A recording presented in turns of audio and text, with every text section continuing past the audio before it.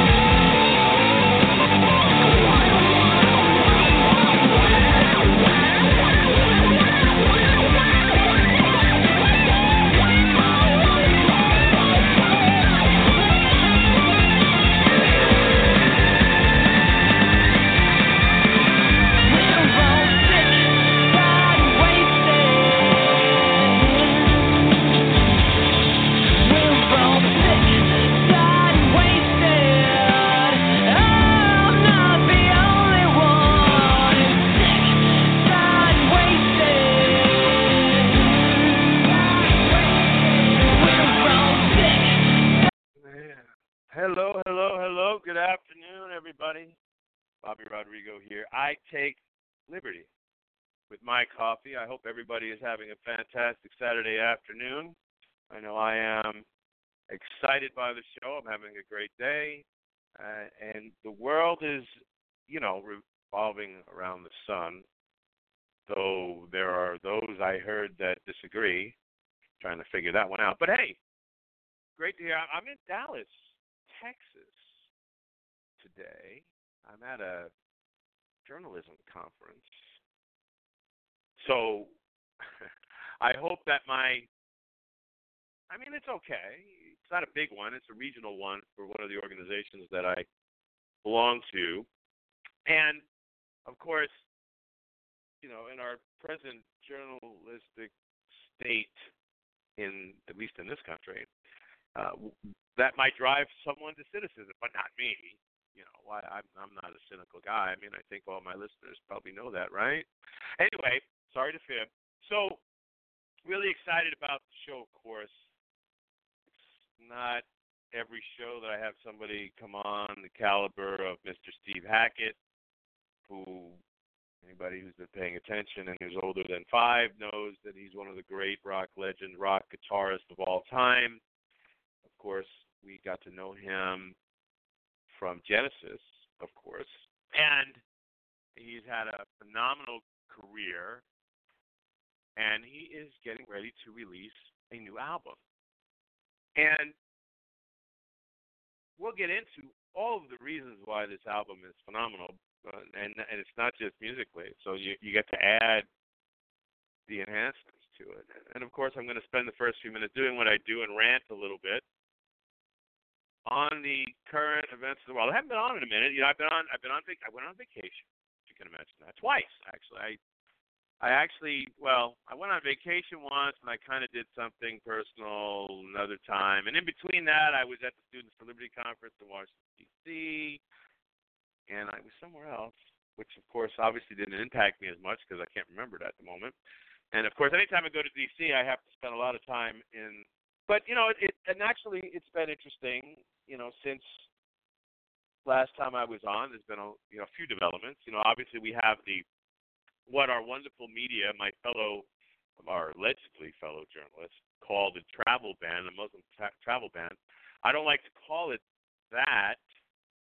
It is fairly accurate in the sense of bigotry, of course, and Islamophobia, which, you know, we love to promote in this country. We like to promote phobias in this country. It doesn't matter what kind. Islamophobia just happens to be the latest one.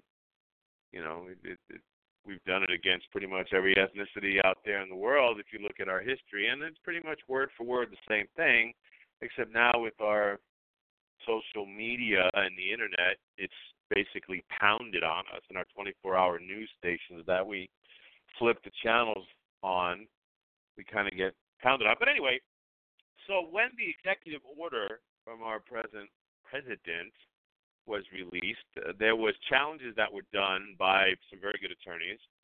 And one of the things I want to highlight about what happened that is important and isn't really discussed a lot from the standpoint of media reports that I've seen is one of the reasons why they were successful those 8 times, or it might have been 9 with the Ninth Circuit's second ruling coming out. I think it might be 9.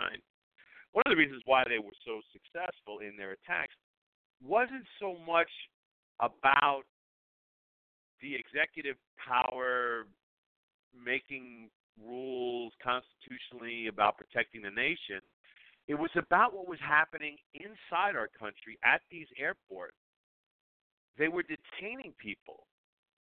And, you know, there were reports that were put out, as those who listen to the show frequently know that I'm a member of the American Bar Association and the International Bar Association. So what was coming through the email streams and the publications within those organizations, particularly by the lawyers that were involved, because, of course, when lawyers are involved in these major events, they will write, and their committees, whatever committee they happen to be sitting on, in this particular case, one of them was criminal justice, and, of course, the other one was immigration, and another one was pro bono. When they put out the what was happening, the story of what was happening and what courts they were in and what they filed, they were doing it about the detention, at least in most part. And this is why initially it was 6 judges and a magistrate, so a total of 7 federal district courts, that ruled against the travel ban. You know, as I mentioned, that's what they're calling it, so we'll call it for the purpose of discussion, and a restraining order nationwide. And naturally, they covered it. And mind you, this is really important because it was great to see a challenge on the type of detention that was doing. And one of the aspects that was going on is when the attorneys went down to customs at the airport, they were being refused to talk to the people who were being detained. So this is important for a lot of reasons. I mean, when you're detained, you are entitled to counsel. You are entitled to communicate with counsel. You are entitled to due process. It doesn't matter what the reason is. I could care less. This is a constitutional issue. Whether I agree with the reason that they're being held or not is irrelevant. The process is what's relevant. And so they weren't being allowed to see them, and they were asking to see supervisors, and they weren't allowed even to talk to supervisors, et cetera, et cetera. So needs to be talked about because, as everybody knows who pays attention constitutionally and listens to this show over the years, we, our wonderful, illustrious elected officials in the Congress and in our last president, enacted a law that allowed for the indefinite detention of anybody, anywhere, under the authority of the U.S. military and the executive office, worldwide. And when they indefinitely detained someone under this law, for example, which wasn't being used, I don't want to say it was being used, but it's relevant because it shows how it could be because of the lack of access to get to the detained person, is that they're not, statutorily, they're not entitled to talk to or have an attorney. They're not entitled to talk to or see or be brought before a judge.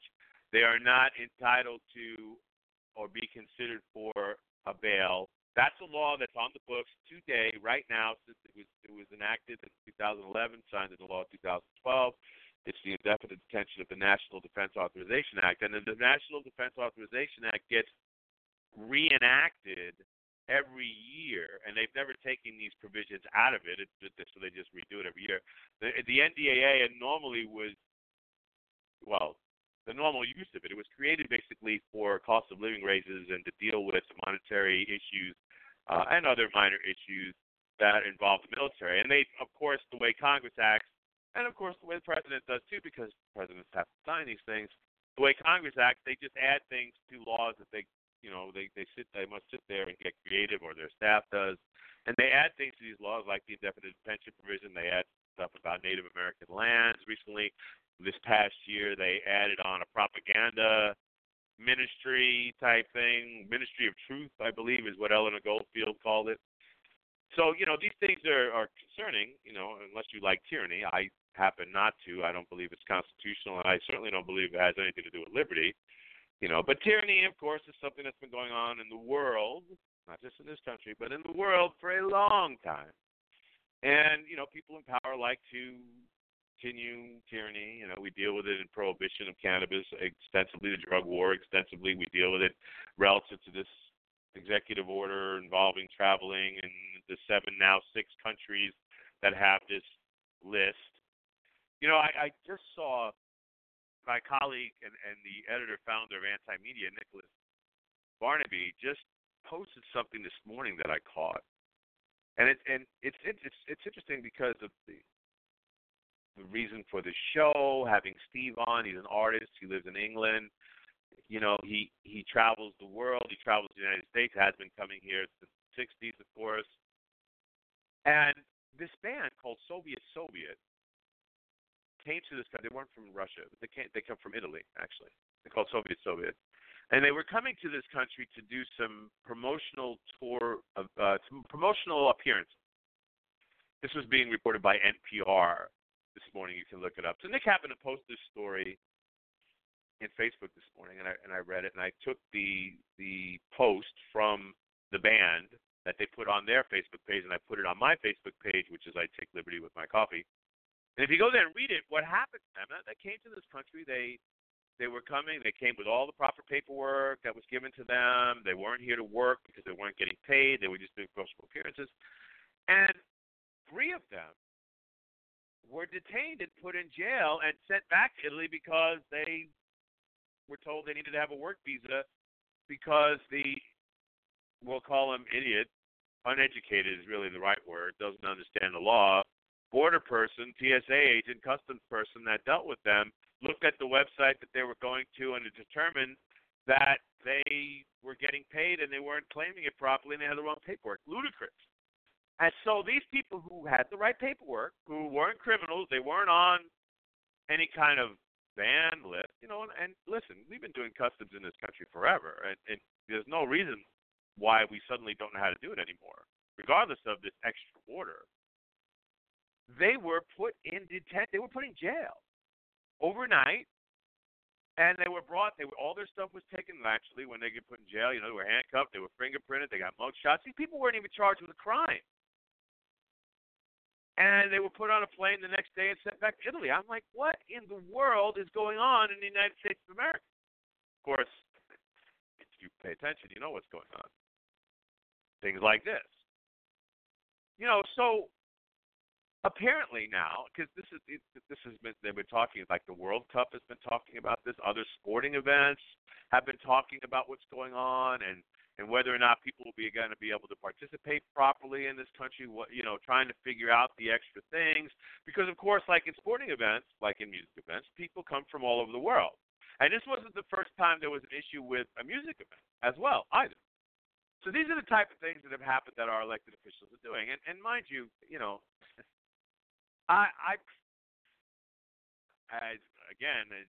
people have listened to the show for a long time, I'm not the party guy. I'm not the party guy. I'm anti-party. They're corrupt. And I don't just mean the two major ones either, but they lead the way in corruption and lunacy. Donald Trump is a piece of work.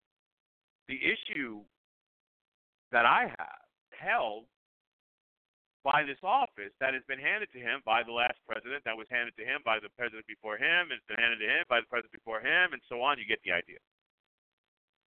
So if you think, let's say for the sake of the discussion, that the President of the United States that presently sits in the office, Donald Trump, is someone who is unbalanced or is out of his mind or doesn't care about human rights, let's just say, which are some of the things that are being passed around, and I'm not saying whether I agree with them or not. I'm saying that's the discussion that we're having. Well, the power existed before he got there to do what he did. I mean, Obama's the one who signed the indefinite detention provision. For him is the one that signed into law the Patriot Act. Jimmy Carter was the one that signed in the FISA regulation. Ronald Reagan is the one that expanded and removed the Fairness Doctrine and expanded the power of the military that was already insanely powerful, that Eisenhower warned us of. Except, the drone warfare that's been going on for, 2 decades at least, was, Obama ran on, one of the issues that he ran on was to stop drone warfare, and he expanded it, and now if we're to look at the statistics already, that it's expanded. If you take the average over the president, it's going to be expanded by another 400%. That just makes me warm and fuzzy. So it's about the power that these people have that they're able to use, because of course they're not paying attention to what people want from them and what the Constitution says they're supposed to be doing. They're just not paying attention, and this has been going on for quite a while. It's nothing new. It is a little bit more polarized. There's no doubt. I mean, one of the reasons why I'm sure Steve will talk about here coming up is, he's been quoted about this before, is how negative the world seems right now because of things like this. And, of course, the tyranny is not only in the United States. So I just wanted to talk a little bit about that, what was going on, because, of course, it's important. It's not, as a journalist, my role is supposed to be to report. I've been having some interesting discussions about that both here at this conference and I always have them anyway. Reporting by definition is not opinionated. And what was interesting recently on the show A Cup of Joe, and I don't watch 1 second of television news, not 1 second of any day. I will pick up stories, and I do a lot of reading, and I'll pick up stories, through the internet, through my email blast that I get, through the media releases that I see, and social media, and the networks that I'm in, and the editorial rooms that I sit in, that we pass stories around what to write about. And that on A Cup of Joe, they actually came out and said, the woman whose name I don't even know because I don't care, she came out and said, live television, well, it's not the president's job to tell people how to think. It's our job to tell people that. I'm sorry, but it's not our job. That's not how this works. We're supposed to report by definition. That's what we're supposed to do, period. That's all we're supposed to do. You're supposed to anybody who reads our stuff, whoever you are, or listens to me talk or anything. And obviously on a radio show like this, I'm going to have opinions. Of course, this is a different type of form. I don't sit here and go, okay, here's the news flashes of the day, and then do that. This is more of a I don't know, Rush Limbaugh format without the insanity, I suppose. And that's not a partisan thing. That's a Rush Limbaugh thing, the man's thing.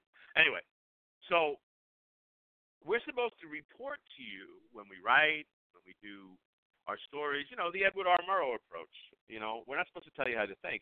But anybody who's been paying attention, of course, they know that the media has pretty much been spending the last the 24-hour news cycle. CNN and launched right around Reagan's inauguration, which will give you an idea how long 24-hour news has been going on. But it shifted to this opinionated stuff. You turn on any of them, which is one of the reasons why I don't anymore. And the first thing they want to do is have this so-called expert tell you how to think. They don't, and of course, this narrows the amount of actual news that they're telling you and the stories that they do it. And they talk about, well, what distracted story did they give us today? Well, they don't even take enough time in what they do to talk about the news. So it isn't even about the distracted story. They're more interested in telling you how to think than they are to fill their hour in with news and, have an editorial comments on whatever happens to be important that day or whatever. But all they do is they have these little discussions. You turn on whatever thing, and I got three people on the screen, and they, Mo, Larry, and Curly, or whatever the women equivalent names would be, and they're going to sit there and they're going to spew about, they're going to argue, or they're going to give an opinion, or they're going to tell you how to think, or all this. And it's absolutely insane. This is one of the reasons why we're so divided, because people gravitate to whatever their situation is and whatever the opinion is that they happen to like, and they rock and roll, and we have forgotten how to talk to our neighbors and our friends, and people, spend a lot of time trying to figure out, I've had this friend for 40 years, and I can't even talk to him because they've got these views that are just crazy, and we can't have an opinion, and yet you're doing the same thing, and we have these righteous attitudes, and it's a problem. It's a problem caused by our elected officials and our media without question. And we have fell into it partially without even realizing it until now, when we have such a divided situation. That pretty much started probably in Bush 43, and then Obama, of course, with the racism that was around him and his violating the Constitution the way he did, and in the ways that he did, and broke campaign promises, and the birther crap, complete, and mind you, birther stuff, complete BS, but all this polarization that happened around then, and then, of course, Donald Trump took his radio show attitude strategy and polarized people on that side of the aisle and got elected. And here we are. Meanwhile, the Democratic Party turned out to be extremely corrupt inside their house and blew their chance of having their side of the situation in the White House. I don't think Hillary would be tweeting as much, but I was no fan. I was no fan of anybody. I was running for president, actually, but. So it is a complicated, nasty situation that we're in. Unfortunately, I got to tell you, I know that we have actually probably a little bit more than usual. We have a bunch of music fans listening, even more so, and obviously, I love having artists on. I've had others on, of course, before, and I just want to let you know that the artist who wrote the theme song, "Sick, Tired, and Wasted" for this show, Eleanor Goldfield, and her band Rooftop Revolutionaries, if you ever get a chance to listen to them. She's a full-time activist artist, audio and visual, very talented lady, marvelous singer, marvelous musician, marvelous writer, does spoken word, does visual art, the founder of Art Killing Apathy, artkillingapathy.org or com. I have to look. But Art Killing Apathy, you can find it, of course, at Rooftop Revolutionaries. She's also the host of the show Act Out, which you can see on Free Speech TV. Various times during the week, you have to look at your local listings, or not the local listings, but the listings of Free Speech TV. Turn on your TV guide, and you'll find her. And so I just want to let everybody know who both is not familiar with this show because I don't listen to political radio per se, but to hear for the music end of it, I want to let you know about her and of course, my love for music and being a musician and being around and doing radio shows on music. This is the first time I've ever done political radio.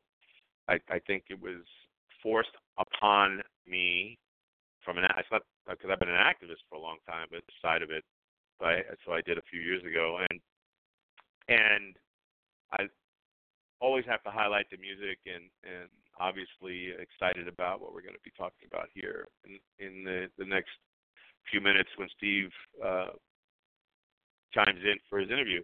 So moving on to other subjects. Let's see if we can keep the theme well. So without getting into any of the stuff that we're going to be talking about with Steve, it is one of the joys of activism, if there is a joy in activism, is hearing, seeing, and collaborating with artists throughout the world. And I know a lot of the people, especially from the progressive rock world and the classic rock world, are familiar with John Kirkman. And John was on this show not too long ago because he was involved in a wonderful album collaboration, worldwide collaboration with many artists from all around the world, including the Patrick Moraz and Jeff Downs from the progressive rock world, for example, and others, called Action Moves People United. And it was a collaboration for musicians all around the world. It was amazing. And, of course, we were talking about world peace, which is very important. And, of course, artists have been doing that subject for a very long time and should. And it's always very exciting to see that. And it was great having John on the show a few months ago and talk about that. And I was around John as well on the Cruciate because he's one of the hosts, the host MC. He does the majority of the storyteller interviews and that go on around the ship. And, of course, he has a great relationship. Just did a book about Yes. And, by the way, congratulations to Yes for being voted to the Rock and Roll Hall of Fame. And I will be there. And, of course, Yes was on the cruise that I was on with Steve. And, anyway, that's another story. So, but getting back to what I was talking about. So, John does Action Moves People United record, and it's amazing. And if you have a chance to pick it up, I mean, you can pick it up I believe you can pick it up off iTunes, but you can certainly pick it up off Action Move United. And it was put together backed by UNESCO, which of course is United Nations, and there was Julian Leonard was on it, Dan Aykroyd, of course, was in it. A lot of spoken word. John's participation, him and Jeff Downs, and a couple of other artists he did a spoken word participation on it. It was just beautiful. As a matter of fact, if I'm not mistaken, I think this is what it was right here. And if it isn't, it's still a wonderful item from that piece.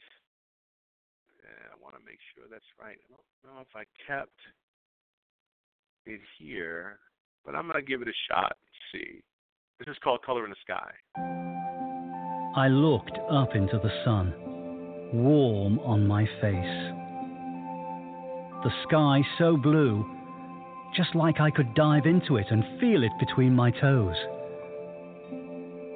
There, high above me, the flags of nations waved, caught up in the breeze.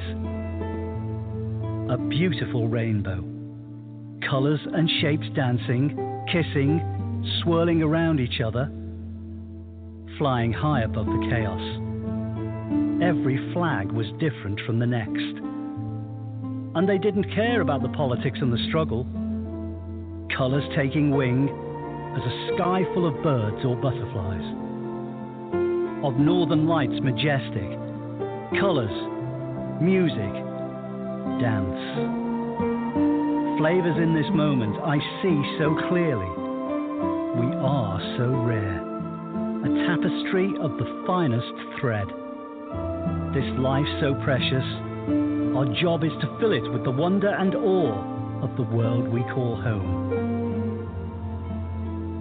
Drink it up, the sweet nectar of us. don't waste a drop. Colours in the sky, colours down below, all swirl together in a beautiful rainbow. The flags of nations, the skin of peoples, of shapes and sizes, of walks of life. What makes us different makes us interesting. The music, our dance, the food, our flavor. A bouquet, a tapestry.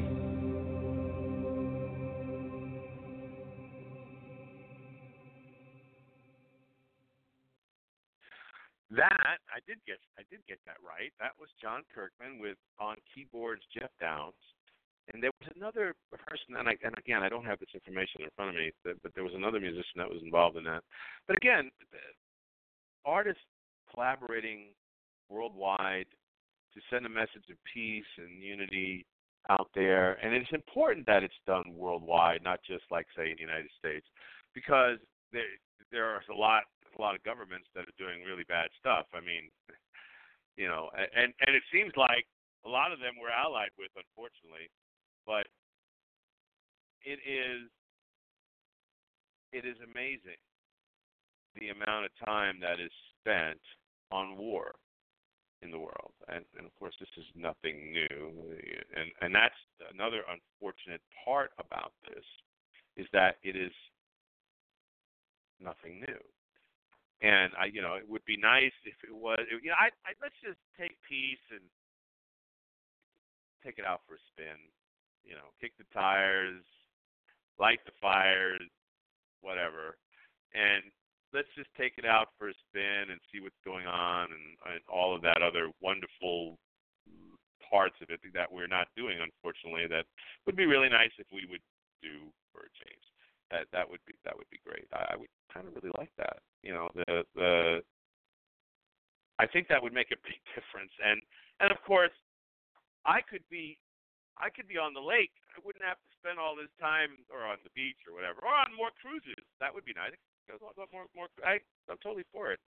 I find reasons to go, but I wouldn't have to spend all this time, trying to make the world a better place, because it's my generation that really screwed this up. I mean, other generations have too, but I mean, you would think that we would actually fix this by now. We just tend to not want to evolve. So, but I wanted to play that piece from John just to give an idea of what it means. And artists do it really well. It's what they do. We'll get into this a little bit later too, some more. But that collaboration was really inspiring to me, and it's seeing more of it all the time is fantastic. It really is exciting, to say the least. And of course the work is always good, and there's a lot of people out there doing it, and art is a wonderful thing. And as I mentioned, the young lady who wrote the theme song is one of the great activist artists in my mind, that is not known yet, but can be. And it goes without saying that I wanted to make sure that a lot of the people who are listening to this show today, because of Steve's appearance, that normally don't get into political radio, I just want to let you know who she were. You can check her out, because regardless of the activism, she's a very talented young lady. So without further ado, I have to, as I just touched on earlier, obviously Steve Hackett has been around. I mean, I've been listening to him my whole life, as have many of you, of course. He's been in rock and roll since pretty much its entire time that it's existed.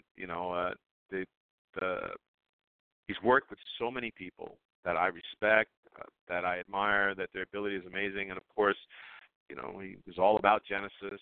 He was there when Genesis was the prog monster that it was, and Genesis has always been a very, very talented band. It changed its style, but that's what music does. And Steve is a great example of, I don't know, what do you call it, the evolution of music, I suppose, or the progression of music. I believe that's what he calls it. And I'm so happy to have him on his show to talk about his new album and what's going on in his life, and and just the world in general. And how are you, Steve Hackett? Welcome to the show. Yeah, very good, Robert. How you doing? Are you Robert or Bob? I'm good. I wonder. Well, whatever works. It's okay. Okay. Mr. Robert Rodriguez. is fine. There you go. Okay, we go with man. God, Steve, I like it. I like it. I have to tell you, because you probably saw, that John Kirkman was also sick on the cruise. I was sick on the cruise. I know you were sick on the cruise. What the hell were they doing to us? That's right. Yeah, I had bronchitis. Yeah. I don't know. I didn't go to the doctor. It didn't get me that bad. But I know that you guys battled it. And I know the next time I go, I'm not going to spend as much time in the recycled air. I think I'm just going to sleep out on the patio or on the balcony.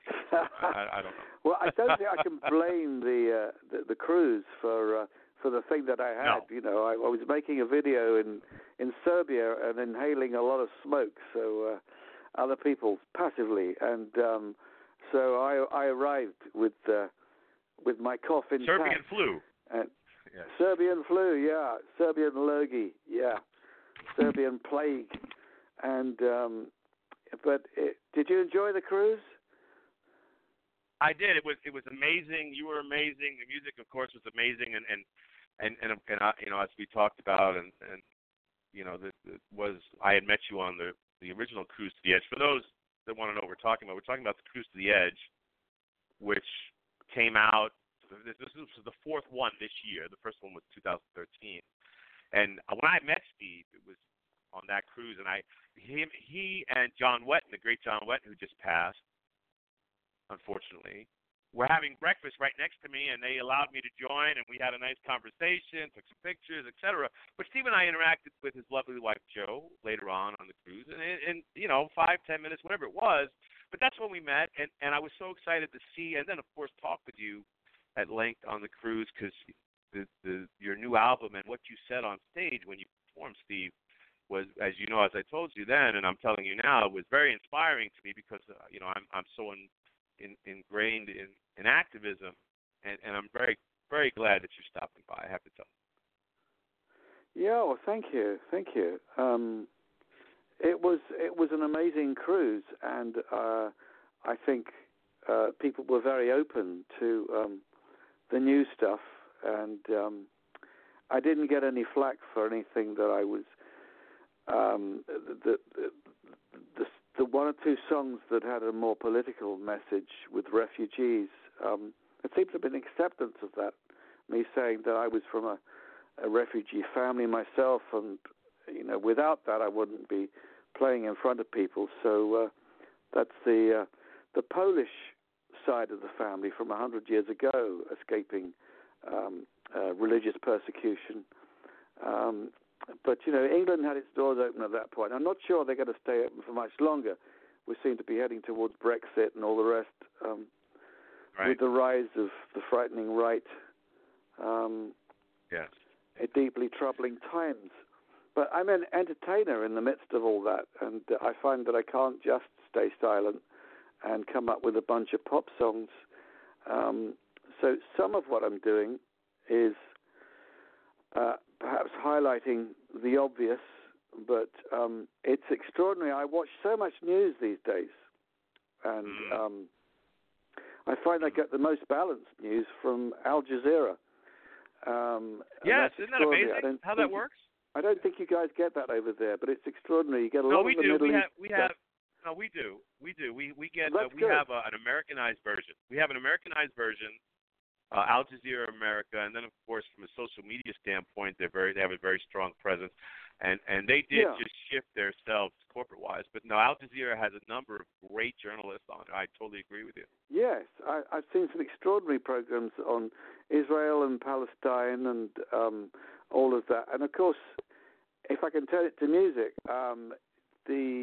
on the new album we've got one guy from Israel and one girl from Palestine working together who are friends. Kobi Faye. Yes, and I want to get into that. Yes, West and Mira Awad. That's exciting stuff. It is exciting. It shows it's possible. If it's possible in music, it ought to be possible in so many other fields. No, there's no doubt. And I want to, of course, there are two sides to this show that are going on today. Of course, we have a lot of people who are listening to the show because they're fans of you. And I, as you know, I'm tied to progressive rock in a big way. And though I've done music radio before my career as well, and I'm not doing that now. Right. And then, of course, there's the political side, and there's a lot of people who don't, follow progressive rock, or they know Genesis, right. of course, but they may not have seen you. And I want to talk a little bit about you as well and your new album, just on the side of the artistic as well. You're taking a break right now for a couple of weeks in the midst of your worldwide tour. Talk a little bit about that. Well, we are taking a break. We're about to go to Europe and do a whole bunch of shows there. And we're in the midst of a world tour. In the midst of a world tour, which was kicked off wonderfully with the stuff in the Caribbean and the American tour. So response has been fantastic, of course. And the lovely thing is, I'm feeling fitter now. So I've gotten my lungs back, which is fantastic.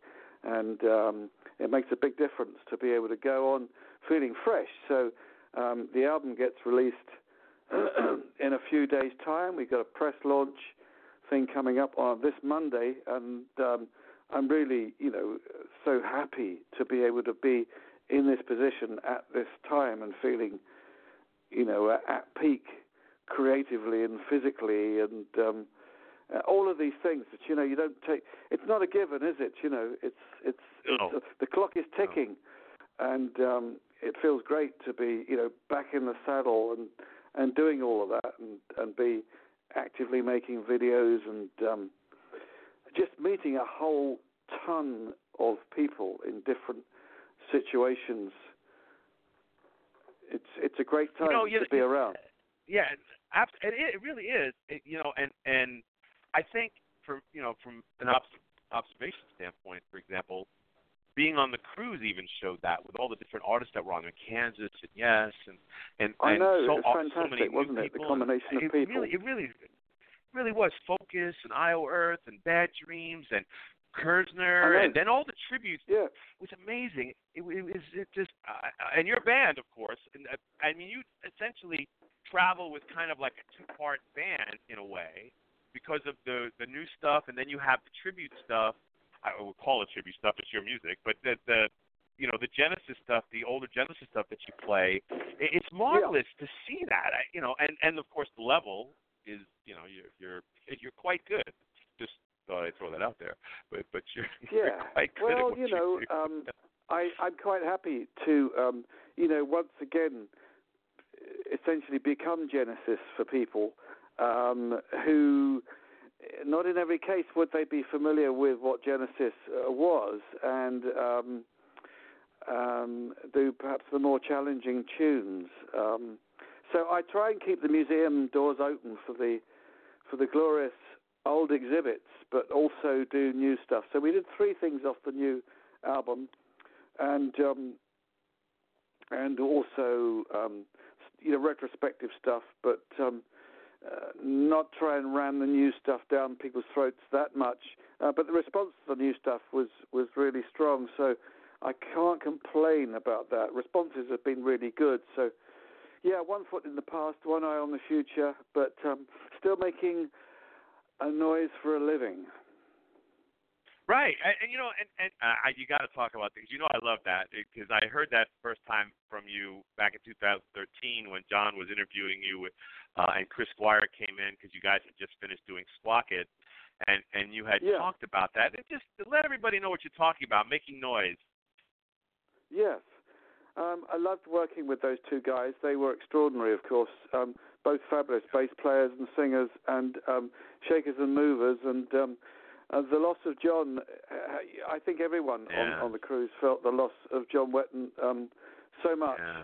And, of course, the last time we did the cruise, which was 2 years ago, all 3 of us were up on stage together doing All Along the Watchtower, and, that's still up there on YouTube, and you can just see a bunch of mates all having a wonderful time together. And not just any mates, Steve. I mean, Chris Squire and John Wetton and Steve Hackett, that's pretty good stuff.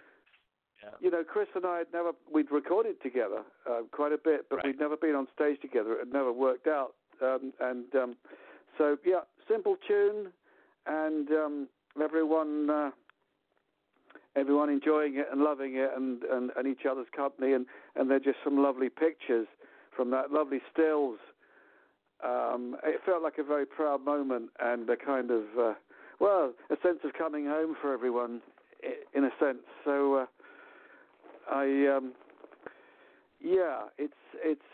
you can't quantify, the loss of people of the stature of Chris and John. We know that it's been an extraordinary time. The loss of the extraordinary Greg Lake and Keith Emerson and all the guys who were interested in so many different kinds of music and tried to infuse their modern stuff with so many different, such respect and love for so many genres. So these guys were the real deal, and I was lucky to be friends with all of them. And I didn't tell you this when I seen you. I'd forgotten about it. Getting you know how it is. You're sitting there and you're talking about subjects. But I saw you in Miami. I was actually in the first row. I was right in front of you actually when you came on. I saw you in Miami at the Keith Emerson tribute with Paul Farmer's band. Oh, and that's right. Yes, that's right. Yeah, I played one or two things with them. Yeah, you came out on the and I'm like, and I hung out with the guys later, but of course you weren't part of that. But it was great to see you again. Of course, great to see you jam, and it was nice to do that. I don't know if you were in the area or what, but that was kind of cool. Carl asked me if I'd take part in it, and of course, I said yes, of course. Again, I'd never worked live with Keith, but it was fun to do Nut Rocker and Fanfare for the Common Man. Neither of those were self-penned compositions by those guys, but I remember having the record of Nut Rocker back in the day, and sure. And of course, the Copeland stuff I was familiar with before ELP even touched it. So there we go. But I got up and jammed with them. It was a laugh. Bit of guitar, bit of harmonica.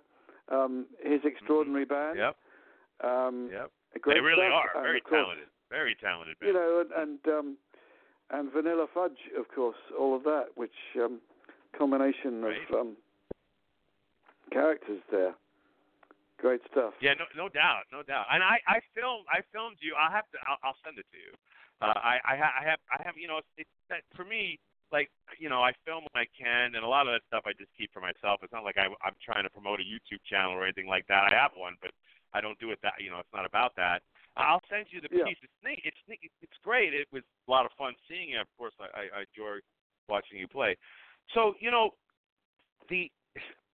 as I was getting ready for this show, and obviously didn't have it when I talked to you when we were on the cruise, as I mentioned, the new album and like the Behind the Smokes thing, as you know, conversations we've had since then via email, that this has developed into an activism to me, because I thought it was such a wonderful expression when you were describing that on stage on the cruise, and then I've learned. And then yesterday you released the video. It's phenomenal.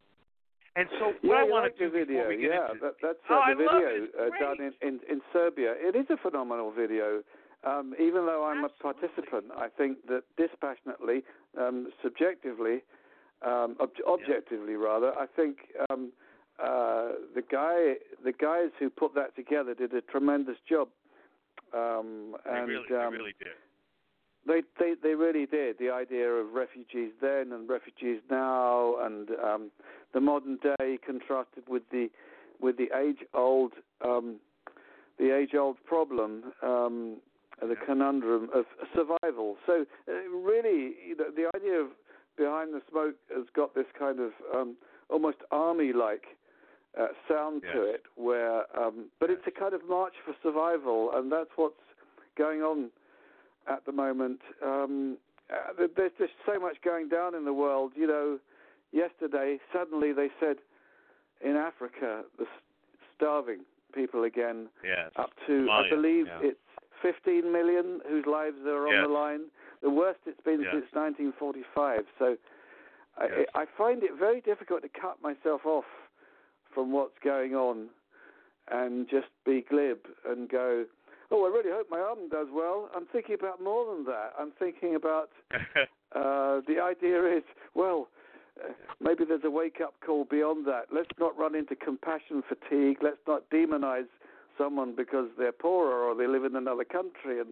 And countries are overrated anyway. You know, borders are a way of inflicting violence on poor people.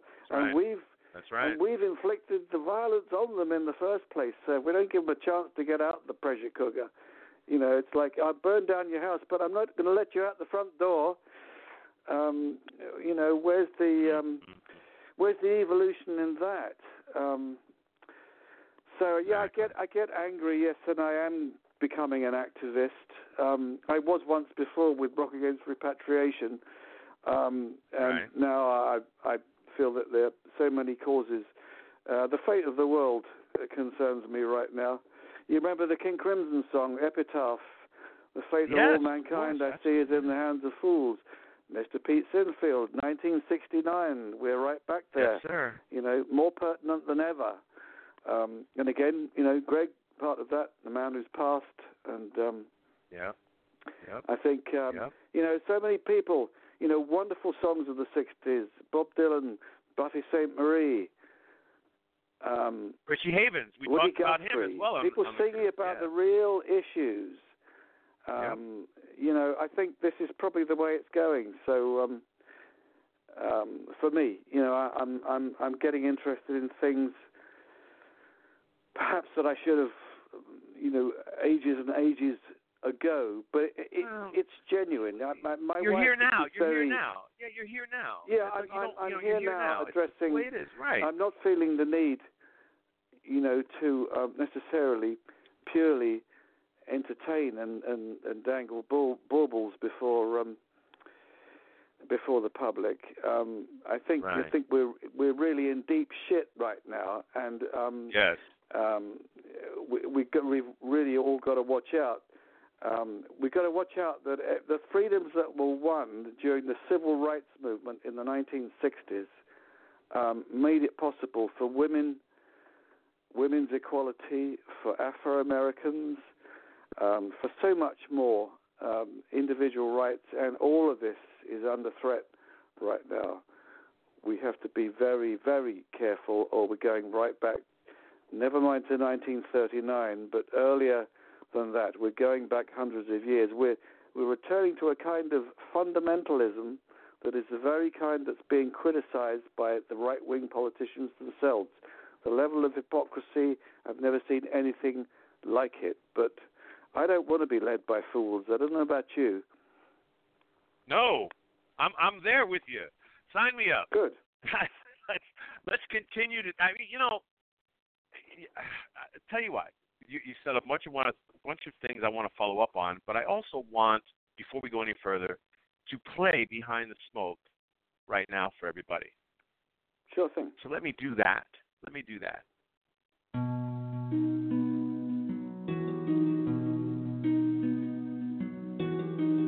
Behind the smoke is black. There is no turning back. Our souls are burning on the stone. The road ahead is steep. There is no time to weep. We've come this way so far from home.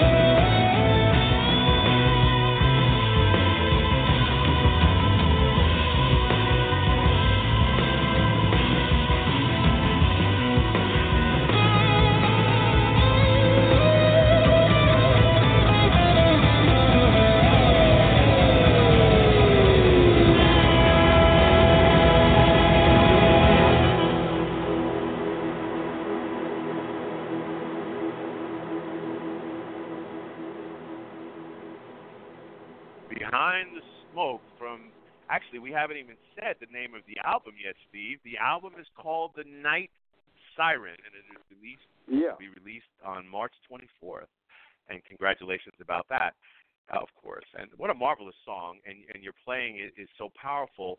And I have to tell everybody again, the video is phenomenal, and the title of the song, to the refugee crisis. I mean, it's about what's going on behind the smoke, because war is causing this. And I know that you have a story about how the development of the name of the song came and stuff. Please tell everybody about that. When I was writing the song, my wife had some ideas for some lyrics. She the first line that came was "Behind the smoke is black," and I said, "This is about a war-torn situation. Is it about refugees?" And she said yes. And then we started. I would add a line, then she would add a line, and we were kind of trying to pare it down to the essentials of the idea of a march for survival, and it threw up so many things. The fact that she came from a migrant, an immigrant refugee family herself. On her father's side, they were Jewish. They were escaping religious persecution in Poland just over 100 years ago, and many musicians came out of that. They made it to Britain. Of course, they were allowed in. I think that's the pertinent point. And then on my mother's side, the same thing, same place, coming out of Poland, religious persecution, making it to Portugal, then to England, and change of names. Kalzewski becomes Da Costa da Silva, then it becomes Davis. And I had an uncle from that side who was 108 years old. He was the oldest serving ex-serviceman from the First World War. Now, my great-grandmother used to talk about women being dragged along by their hair. This is the story of what they went through. So, yes, every reason to leave. And I'm trying to honor them, these extraordinary people who worked like crazy to eke out a living. I mean, I don't know if they were practicing. I don't think any of them were Orthodox Jewish or anything. It's just to be in the wrong place at the wrong time. It can happen to you or me any time. But I don't know. I don't know about you. I was in Poland with my wife a while back when we were touring, and we realized that Auschwitz was just up the road, and we thought we'd visit. And you go to the place, and you think, my God, this is it. Visit the gas chamber with, with ensuite ovens just around the corner. And I keep thinking that, if Hitler was running for re-election, he'd be voted in. It's all the same messages.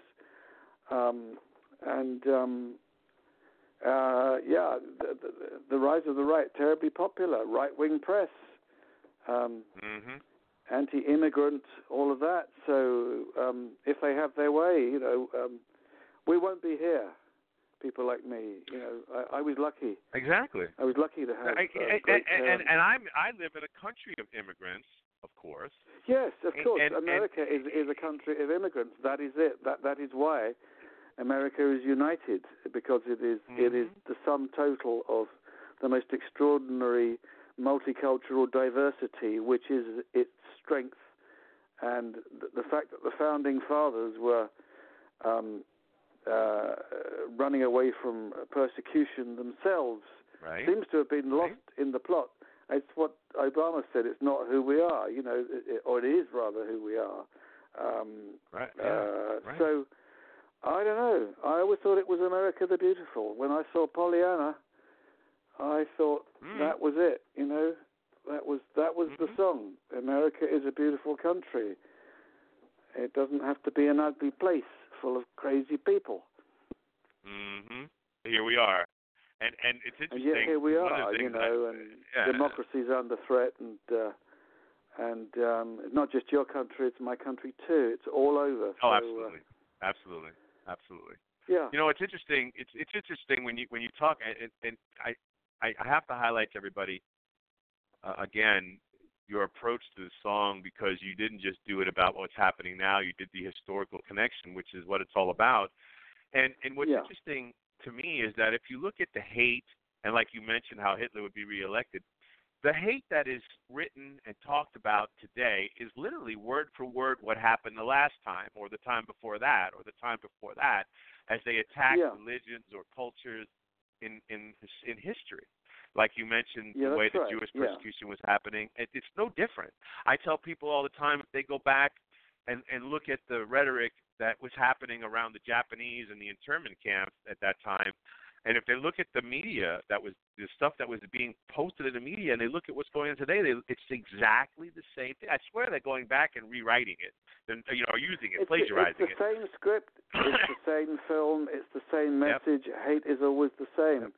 And I haven't heard an eloquent argument for that, but it does really seem like as if the omen has come to pass somehow, and we'd all rather watch the movie rather than live in that time.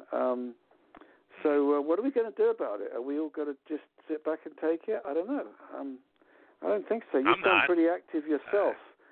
I am. I really am. See, I can't say to you enough, and I know I've said this. I don't want to overstate it, but I can't say enough. It's like I'm involved in activism. I have been for a long time, and it's almost like you've reignited me with the stuff that you've done in this album as well. And it's not just about the refugee thing. I mean, you've covered some areas in this album. You really got expansive. As a matter of fact, another area that I'm involved with is the situation in the Gaza Strip, and you write this song, West to East, and I had no idea it existed until you're telling me on the cruise about it.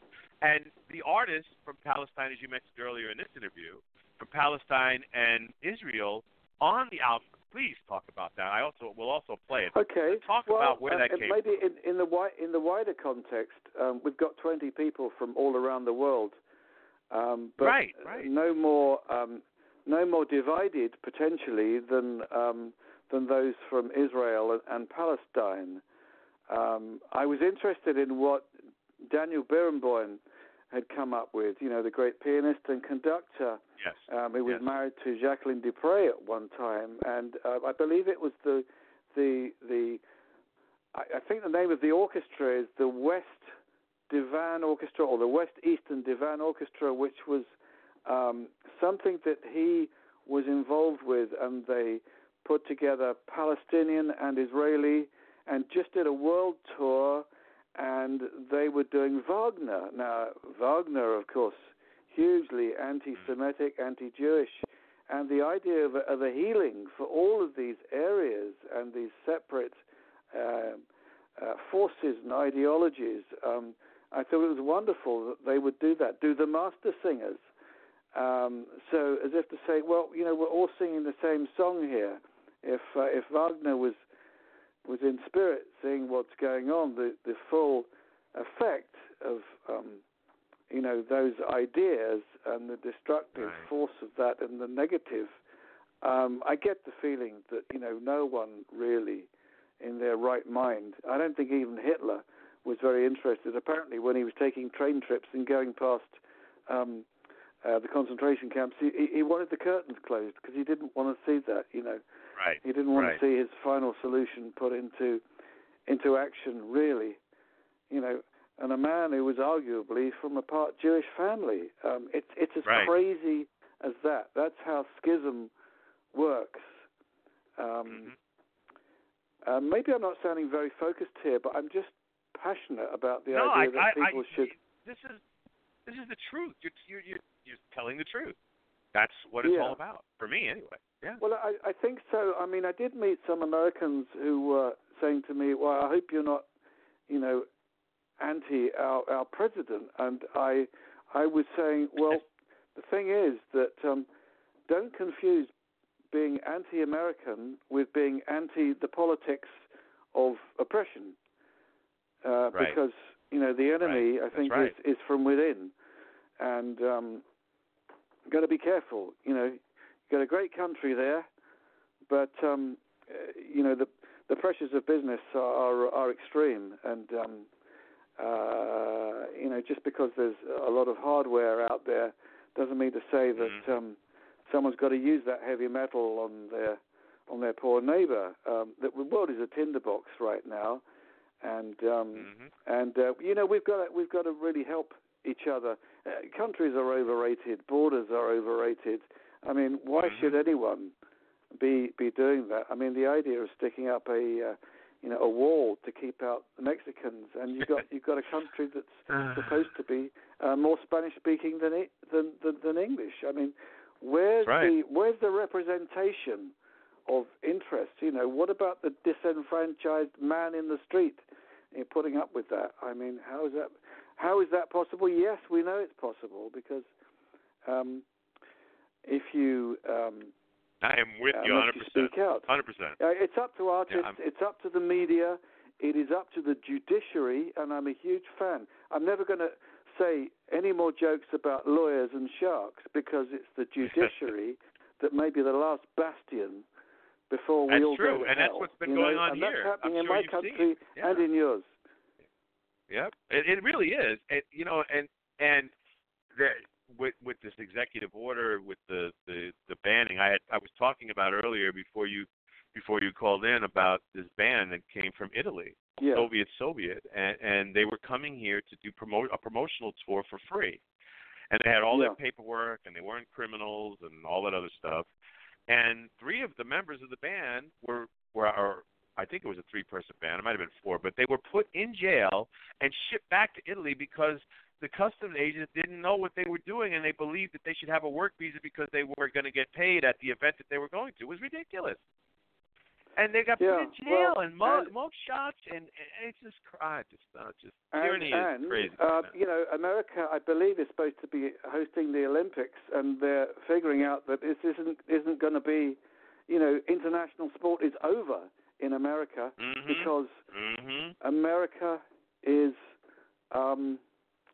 pursuing an isolationist policy now, and it isn't what America's all about. So what you're saying is America isn't really open for business anymore. No, it's not. It appears that way. Exactly. They're talking about a totalitarian regime. Then you're going to get something else. Tyranny at its finest. Tyranny at its finest. Yeah. So interesting times we live. I've probably said, and you've said enough, and perhaps it's about music, but it's about harmony. It's about so much more, isn't it, than just. It is. It is. And as we talked what about is it about? We're ambassadors for world peace. We're musical migrants. That's what we are. We're itinerant musicians. We travel. We arrive. We play. If people want, they listen to us. If they don't, they have the choice. That's pro-choice. That's right. Exactly. And the people who come and listen, speaking about justice or injustice is important. I don't care what you're doing. I think it does come down to the idea of justice, and it's the reason why I was listening to the young Buffy St. Marie in 1965, talking about the Indians' cause, the North American Indians, all of that. Now that the Buffalo's gone, Universal Soldier, Bob Dylan, Blowing in the Wind. Right. All this stuff, and the Woody Guthrie stuff before that, standing up for the American farmers. It's all part of it. It's all, we are one potentially extended family. I'm sounding like a priest here, but, that's really but again, people Steve, you haven't met yet. It's real. But Steve, it's real. And I will always applaud passion, especially when it's directed at justice. It has to be applauded and supported at all times. That I support justice for anybody or against anybody that it's necessary. It doesn't matter what the issue is. It's just as it's you mentioned for example about the criticism of government. And I have this discussion with people about Israel, for example, and I said, listen, just because I don't like the way the Israeli government is behaving doesn't mean I'm anti-Semitic. That would be silly, because if I'm criticizing the United States, that would mean I'm anti-American. That doesn't work. It's about government and people are two different things. I know that people often twist that argument and they say that if you don't agree with the policy, you don't agree with, that you're being racist. And it's a very easy jump cut to make, and it's very glib.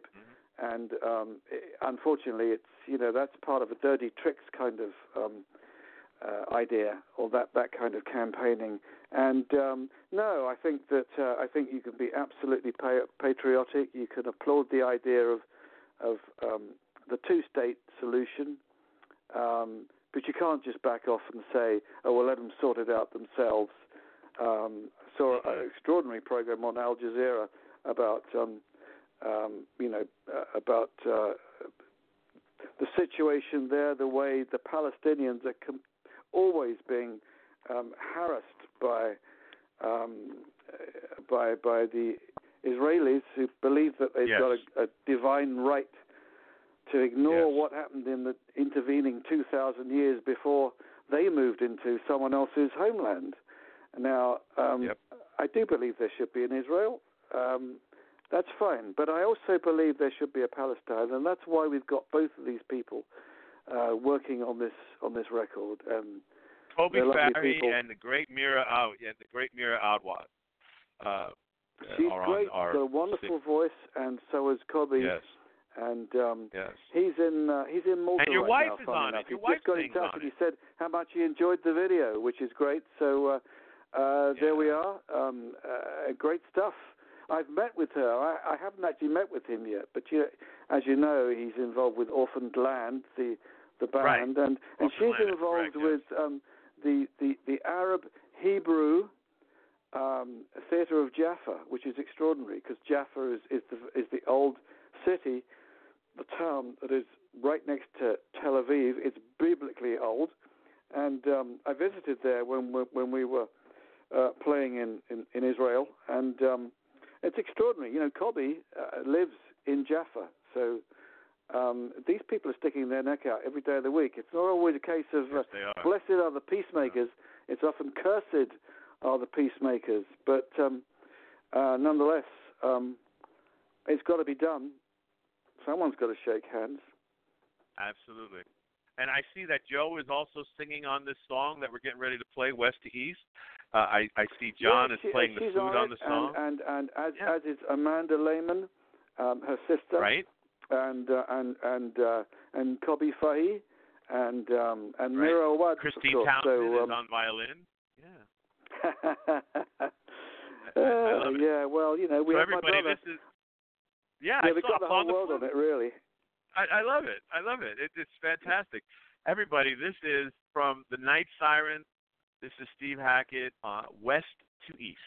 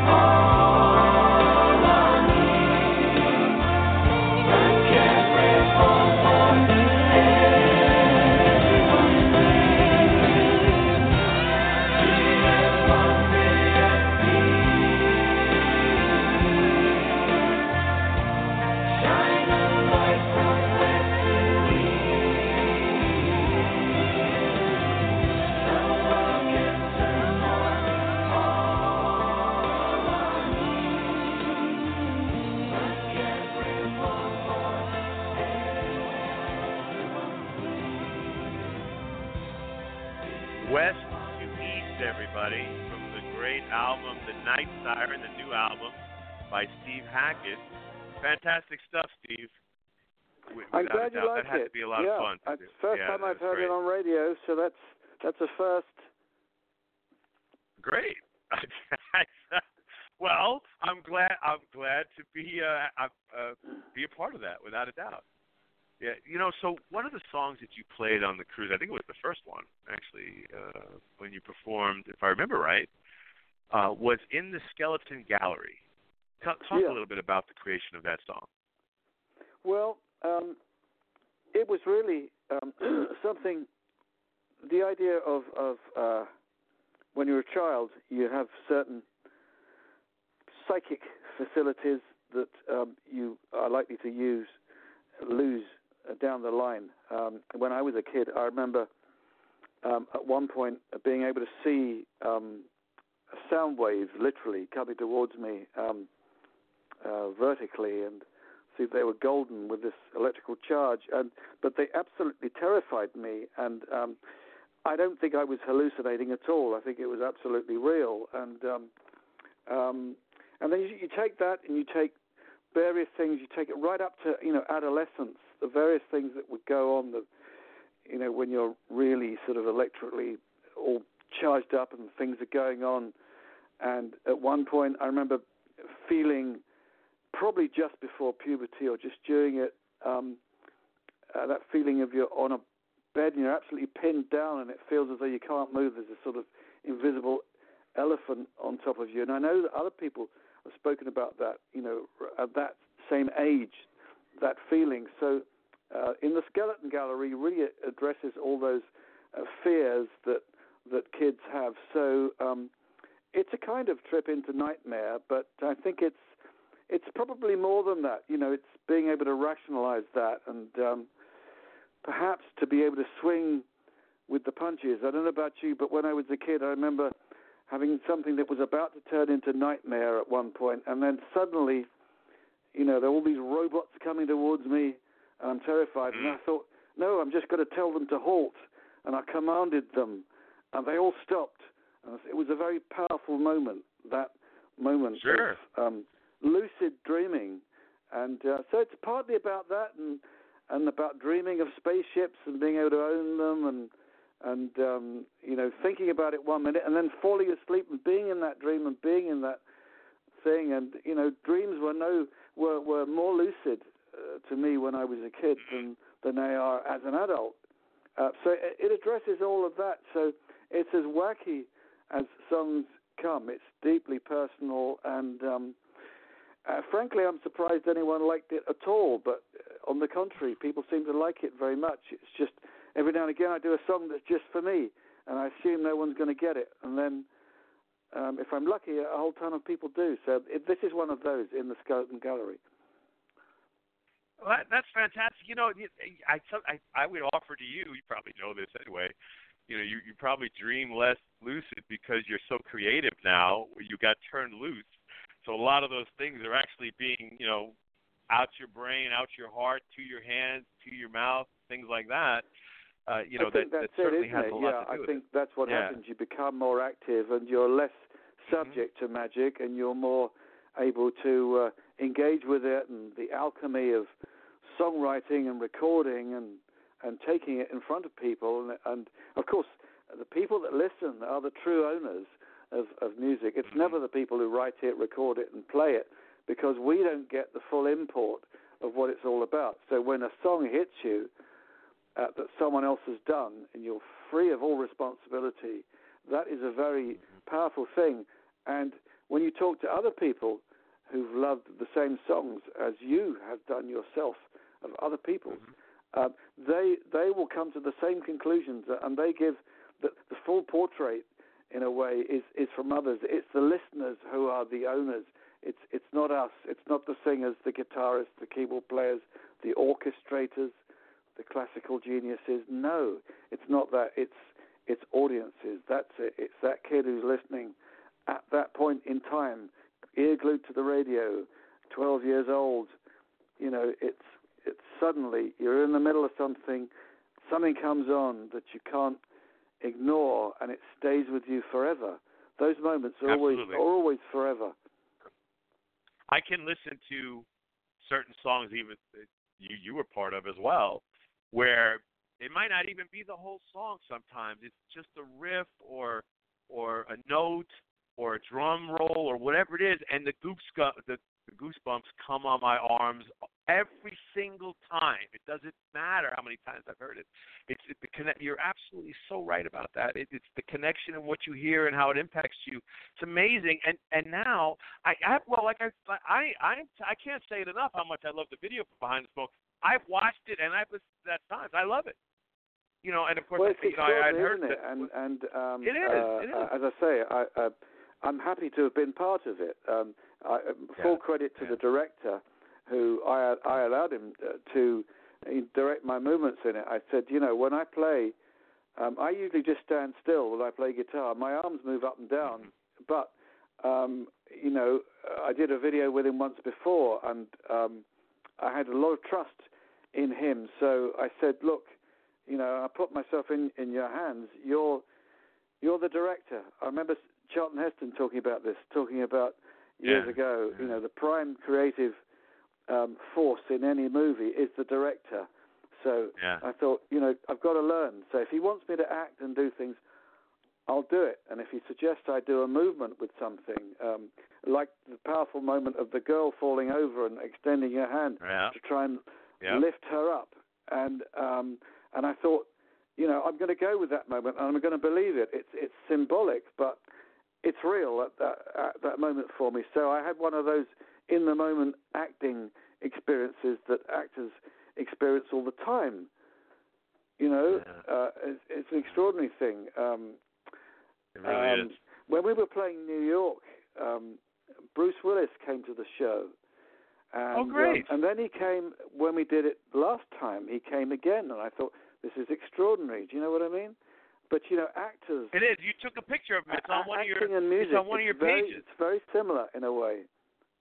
Yeah. No, you took a picture with him. It's on one of your That's pages. right, yes. I saw it. Yeah. So I did. Yeah. I'm like, well, that was nice.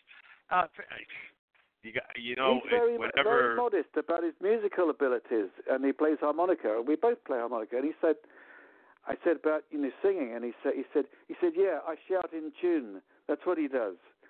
It's very modest, but we've all been entertained by the movies, and no doubt, it's great. It's a great. It really it's is. a great thing. So he seems to like this stuff, which well, good. That's reassuring. fantastic. It is. I never like did it. any He likes acting. This is good stuff. And your shows are doing fantastic. I mean, you're being well received now, just like you have your entire career, which is that's got to feel wonderful and warm and fulfilling without a fabulous. doubt. I'm able to mix with people, all levels. I mix. I've got a friend who's a friar. I met him in Assisi, and I said to him, he's English, and he says. He loves rock and roll, and he comes to shows and he's wearing his cassock. And I said, you might become Pope one day. We haven't had an English one for a very long time. I've got a vested interest in him. Love it. In doing that. So I have it's one a funny last thing. question. I'm not actually religious, but I've got spiritual beliefs. Of course, I'm the same. I'm not religious either. It's too man-made, constrictive. That's right. Yeah. But I believe very, very that life spiritual goes on as well. Spirit, and those great people that we've worked with and known and loved, and the great people like John Wetton and Chris Squire, Keith Emerson, Greg Lake, all of these people. I'm sure we're going to see them again. You can't destroy that level of energy. There's a hell of a I don't band think in it's rock a and roll romantic heaven. idea. I've had experiences of some extraordinary things over time, and it's real, and music is real, and healing is real, and it's that's right. Music does that. Music is great medicine. It bridges several gaps, generation gap, and I think the gap between worlds as well. Oh, absolutely. Music is perhaps the greatest bridge without a doubt. Yes, I think I fully agree with you. A marvelous universal language, and you read the marvelous books that Dr. Oliver Sacks wrote. It was just wonderful stuff. He's passed now, but the guy did Awakenings, and it's phenomenal stuff. He's talking about a woman who couldn't move, become absolutely frozen until she heard music that moved her emotionally, and then she was able to move. But what a bind to be in! But then what a sort of direct correlation, the demonstration of music's ability to be able to heal, literally to be able to do that. Well, I'm sure you're familiar with how music is actually formally used to heal. There's different aspects of that going on. One of my longtime friends' daughter actually is a musician, and she works. That's what she decided to go into instead of looking for the type of career, the commercial career. She took her music into an organization that works at using music to heal. It's an amazing aspect of music, without a doubt. That's right. Well, music therapy is a big thing in England as well, and I guess it's one engine, isn't it? One engine of power. It's one application of music. We need that. We need more of that. Do. We need more people who are devoted to it. I have an aunt who's practically deaf, but she can hear music on some level, and it's hugely important to her. Yeah, that's fantastic. So Steve, okay, so as I know you got to go, I have to ask you one really, really important question before you go. Yes. Tell me you're going to be on Cruise to the Edge 2018, please. I would like to be. They have to ask me formally if I want to do it. And sometimes what they like to do is to book acts so that it's every other year. So, I'm up for it. I've done 3 cruises now, so I'm Mr. Cruise Schmooze. That's me. Yes, so I know. I do it. I'm up for it. Well, you know how you're received on them, and so do they. And Larry has been announcing it's a great thrill. It's a lovely thing that we all get to go off and we'll be in the same boat together and visit extraordinary places, and sometimes it's just the weather. But it's an extraordinary institution now, all of that. It's great fun. I love it. Yeah, well, I'll make sure that everybody knows that you said what you just said. You're going to make a lot of people happy that are fans of yours, without a doubt. And Steve, I can't thank you enough for coming on the show and talking about your album, The Night Siren, and it's so glad to know you, and I support everything that you're doing, and I'll be in touch more about Behind the Smoke and everything, and thank you so much for stopping by. Thank you. And we're gonna leave with honor the family now. So thank you so much. Yes. Okay. And we're gonna leave with In the Skeleton Gallery. Thank you, Steve. Thank you. All the best, man.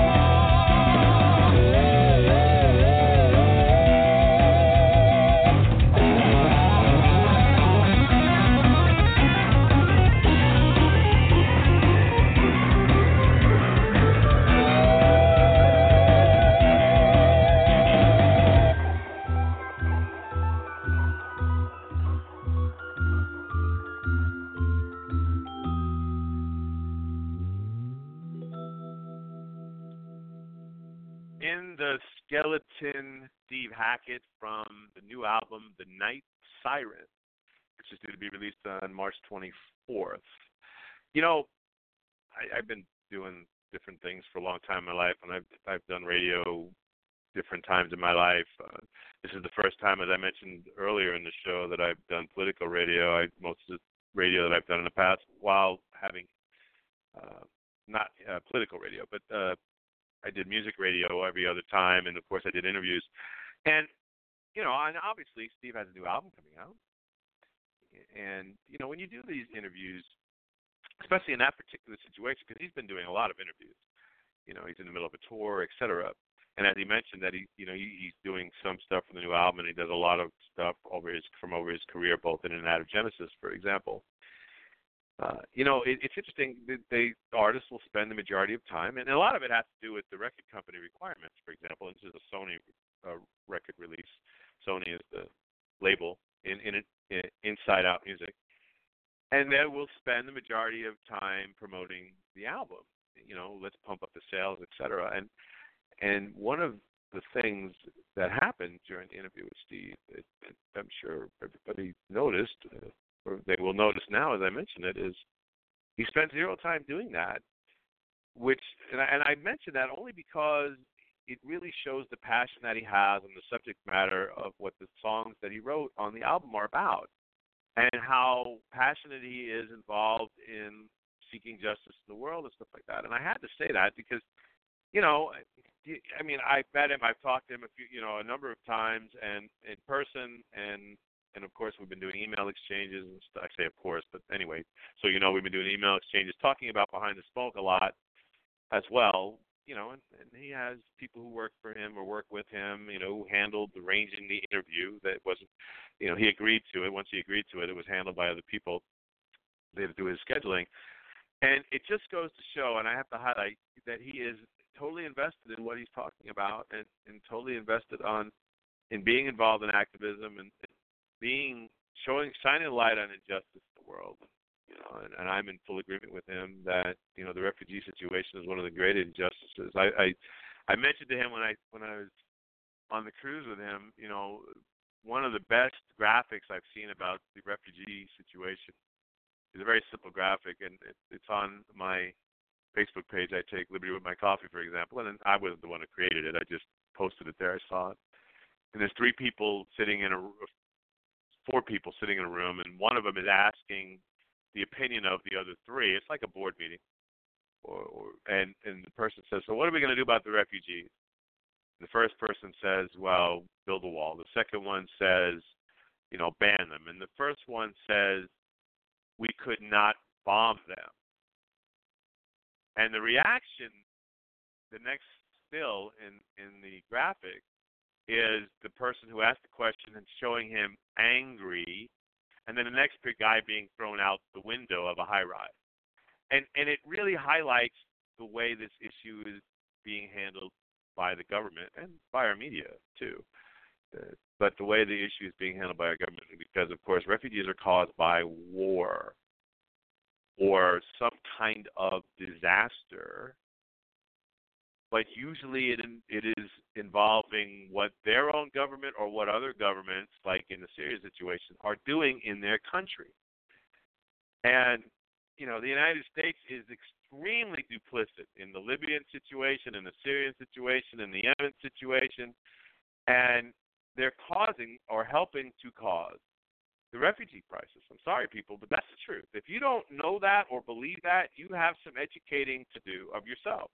Because I'm telling you, gospel, we are responsible either directly or indirectly for the refugee crisis, either from all these countries, either by ourselves or with other countries that are involved in bed with us, period. That is a fact. War is causing it.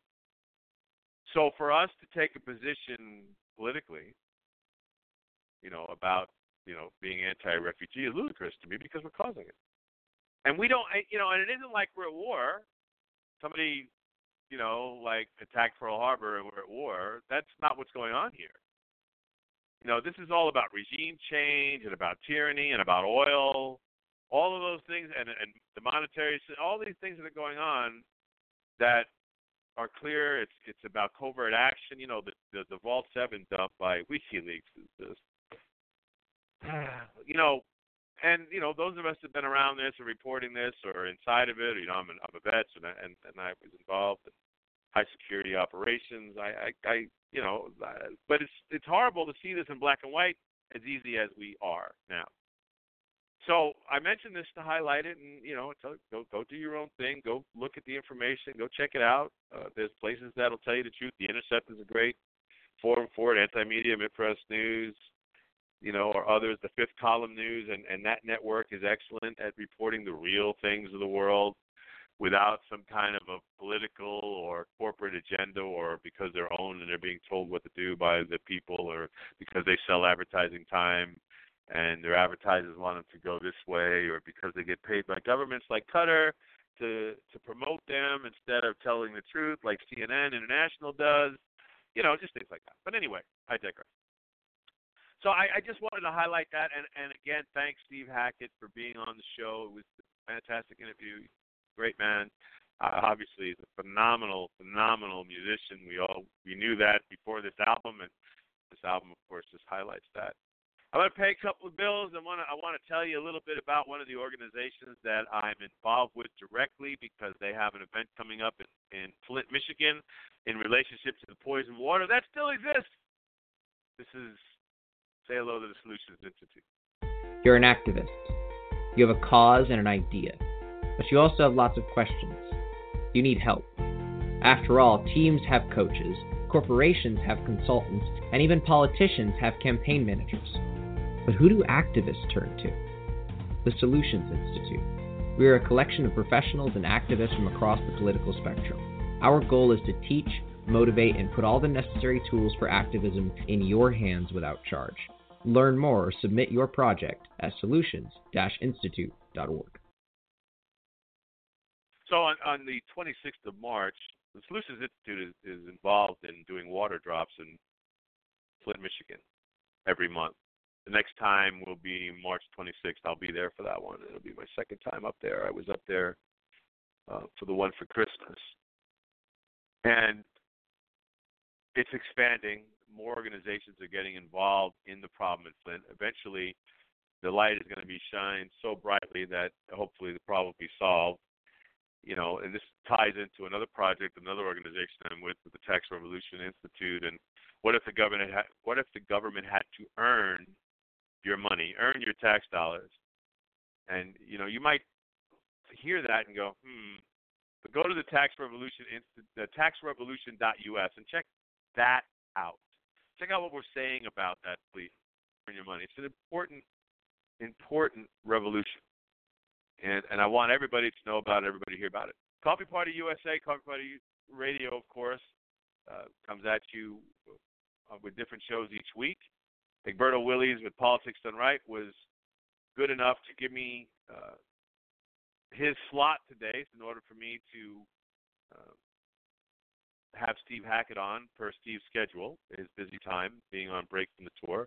I really appreciate that, Egberto. And of course, he'll be back at you at 1 o'clock Eastern, 10 o'clock Pacific next Saturday. And of course, every Wednesday night, we have a Cup of Joe, the Human Solution International, puts on their human rights dialogue every Wednesday night on Coffee Radio, 8 o'clock Eastern, 5 o'clock Pacific. Great guest. I got to mention Cup of Joe as well, because one of the great things that they do is they do, a couple of great things that they do court support for people who are facing prosecution, particularly in the world of prohibition of cannabis. But they do prisoner support and outreach. And prisoners who are actually serving time are able to call into the show in today's world. But they write letters to them, keep them involved, let them know that there's a world out here that welcomes them back, keeps them with information both to help them with their cases, to help them with possible clemency actions, or to help them educationally or whatever. And that is a really, really phenomenal thing that is done by that organization, and I'm happy to know them. I'm happy to be a part of some of the things that they do and the projects they do. And when you get a chance, stop by and listen to them. It's great stuff, great people who are on the show, great people who run the organization. So stop by. On Thursday, we have Lunch with Loudon, which is at 3 p.m. Eastern, noon Pacific time. Great Janine Loudon, my fellow Coffee Party board member, the beginning of the Coffee Party. And on Friday, we have a weekly constitutional. And then on Sunday morning, I take liberty with my coffee at 10 a.m. Eastern, 7 a.m. Pacific. I come at you every Sunday, or at least I try to as much as possible. And I'm glad to have you with me. I'm so happy that you stopped by to listen to me and Steve talk about the world and his music. And you allowed me to spend your Saturday afternoon with you. Everybody have a great rest of the weekend. I've got to get back to this conference. Then I'm going to go find something to do tonight in Dallas and have some fun because, there's certainly lots of fun here in Dallas if you just put your mind to it. Everybody be well, be safe. Remember to stand up for injustice. Take care. Bobby Rodrigo from I Take Liberty with My Coffee. Out.